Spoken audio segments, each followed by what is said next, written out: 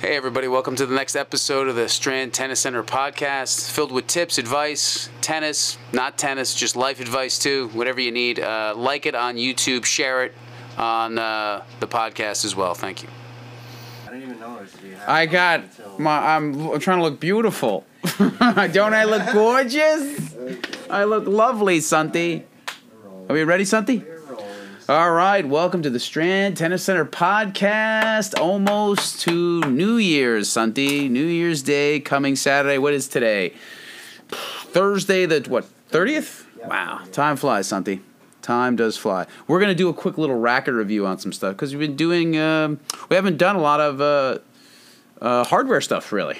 Stuff that you should be playing with or thinking you should be playing with. I'm just going to roll through them real quick. We'll just go over some racket stuff and what kind of difference between string patterns and weights and all these different kind of beams. So in general, at our club, we have, I guess we'll have more people that are club players than high advanced players, and then you'll get adults that can swing the racket pretty well that'll use more of a player's racket as well. But in general, so I'll whip these out. This is the Babolat Pure Strike, and this is the Head Radical. So these kind of rackets, as you can see, are squared beam rackets. With a squared beam racket, you would say that's more of a player's racket, so to speak. So Federer plays with a square beam. All these players, like a Prestige, a Head Prestige that Cilic plays with, they're squared beams. They're more of drive-based rackets. They're going to create a lot more power, and they're going to basically be able to push the ball around more. In general, these rackets usually have a tighter string pattern, which that means is the pattern of the strings are tighter together, so it's more of a solid hit, right? The wider the strings, the more spin there is. In general, and it's kind of easier to hit, more club players will use a wider based string racket because they need more spin.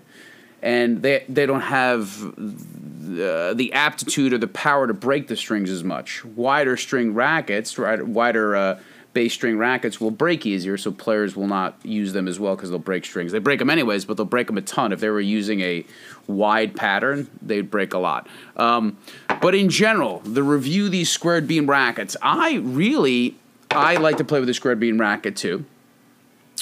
But I can tell you the differences. I'm going to take this just very personal. I'm not going to get into the technical, 16 by 19, 98 inches, 97 inches, 100, and all this stuff, and all the weight, 10.6, 12, 11. That's all personal. You can put a little bit more weight on them by putting lead tape on them. They put lead tape on the sides. But I'm just going to go by feel. Like, people, when they put on sneakers, don't go, how many ounces is this sneaker? It's just whether it feels good in your hand. And that's why I tell anybody who tries a racket, how does it feel in your hand? So I'm going to tell you this just personally how they feel. This racket feels really good in my hand because it feels like the ball can really explode off my racket. It feels very flexible. And I like that. I like a flexible racket, even though somebody will say it's stiffer, right? But that's how it feels for me. So don't worry about all the technical stuff. Just worry about how it feels in your hand. This racket, I get a lot of power with it, and I can hit a lot of topspin with it as well. I get more power easier. More topspin will come with a racket. I'll show you a little bit later, but I get more drive. I get more power with this racket. The Radical is very similar. It feels a little softer even. Softer meaning that the racket kind of takes the ball in even more. I almost feel like I can grab it more and release it. That's the feeling with the Radical. It feels a little softer frame to me. So those two squared beam rackets I would recommend. I think they're both solid. Very similar. Once you get to rackets that are very similar, like there's a Gravity in this, there's a Prestige in this, they're all pretty similar at one point. It's a question of what you prefer. I think, to me personally, we create too many SKUs of these rackets. Like, I'll go to the Pure Drive. Like the Babolat Pure Drive is probably one of the most popular, best-selling rackets in a long time. And they finally start to lower the SKUs, Santi. They used to make... The problem is, I think people get in a boardroom and they go, all right, this racket's popular. Let's make 30 different versions of it. All right, this is 10-4 or whatever. Let's make one that's... let's make a team version and a tour version and this version and that version, and we'll sell them all. And it gets crazy, and you can't carry them all as a club. I can't carry the team, the tour, the drive, this, the light, the blah. It's too much. Really, if you bear it down just to 2 or 3 rackets, people are going to find those and buy them and work with them. They create too many SKUs. So this original Pure Drive, I think it's 10.4 MP. It's like 100 inches. It's a great racket. It was always great. Make one of them. You can make one and then make a light version. That's what I would say. Just 2 SKUs of a racket are fine. So this racket is a round beam racket. It's very different than this in the sense of it's called a drive, but it's going to give you more spin than these rackets because it's more of a rounded beam. So technically, it'll go through the zone easier. And because it's a bigger face, you'll get a little bit more spin. A real spin racket is the one that Nadal has, right? This is an arrow, right? And it's really aerodynamic, right? So it creates a lot more spin through the zone. These rackets are basically the same weight and the same string pattern. But this is going to create a little bit more spin. This used to be called. This is the Arrow Drive. It used to be called just the Pure Arrow, or I can't even remember. They changed all the names. But this will give you more spin. This will give you a little bit more drive. I like the way this feels a little better. This used to sell like crazy. They changed it a little bit. And in general, I've gotten reviews that people just don't like the balance on the racket. It doesn't feel as comfortable through the zone. But this is still a big seller. Okay, so hopefully I'm not going too fast. This is the Extreme. As you can see, it's very similar to the Pure Drive. Like, listen, it happens. Somebody makes a good racket, and then they'll start making ones that are very similar. This feels very similar to this. It still feels a little softer. In other words, it's a little bit more of taking the ball into the strings and releasing it.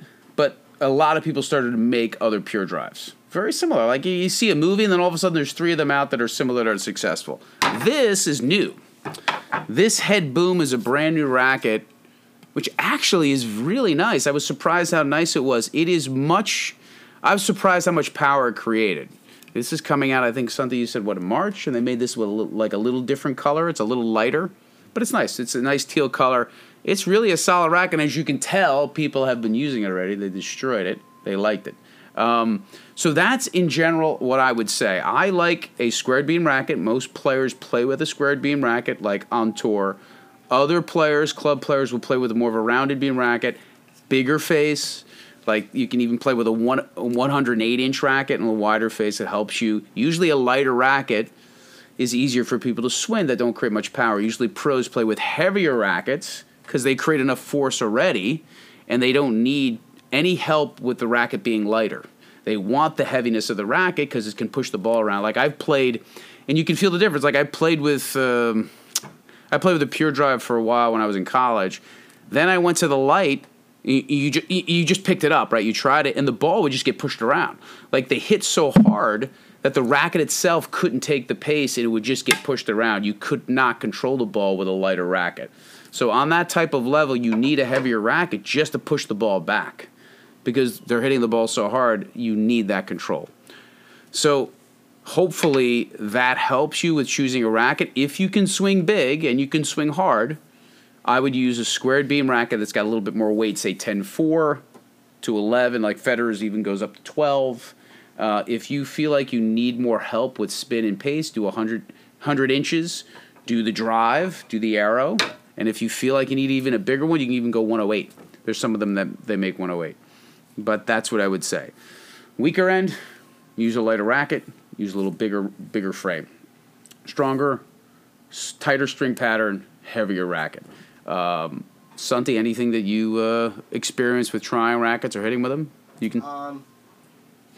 Real quick, I used to use in high school when this first came out. Yep. Like 12 years ago when Nadal first was getting popular. Sure. Really, really, really good racket. What you said about how it's balanced, I don't know. I've never used the newest ones that came out, but his old ones are really good, really popular racket. Lots of spin because it's 16 by 19 or whatever spin pattern. Yep. Lots of spin. So if you want a lot of spin and a lot of top spin, I would recommend that one. Sure. That's got the most spin, they would say. And then that's pretty much it. I use a different racket completely, but I like smaller head size, like old school, like 95 square inches. That's small. Yeah, That's like, small. Federer used to use like a 90 or a 93. Now he's got a 97. It seems big. big. 97 because he can't handle it anymore. So it is what it is. But all really good rackets. Very good rackets. So we're going to go on to the strings too. Yeah, a couple of simple things. Most players that play on tour or play at a high level will use a poly, or they'll use kind of a blend. A poly is a much more of a high-performance string where you can swing big with the racket, and that's the biggest advancements usually. It's not even the frames. Over the last 20 years, it's probably the strings. You can swing bigger, and the strings will keep the ball under control. You won't lose control of it. The most popular now, poly-wise, is really Hyper G. It's by Solinco right here. Right now, the kids have been loving this because it plays like a poly, but it's not as hard on your arm. You can do a full bed of this, and that means that usually when you do polys, you do a blend.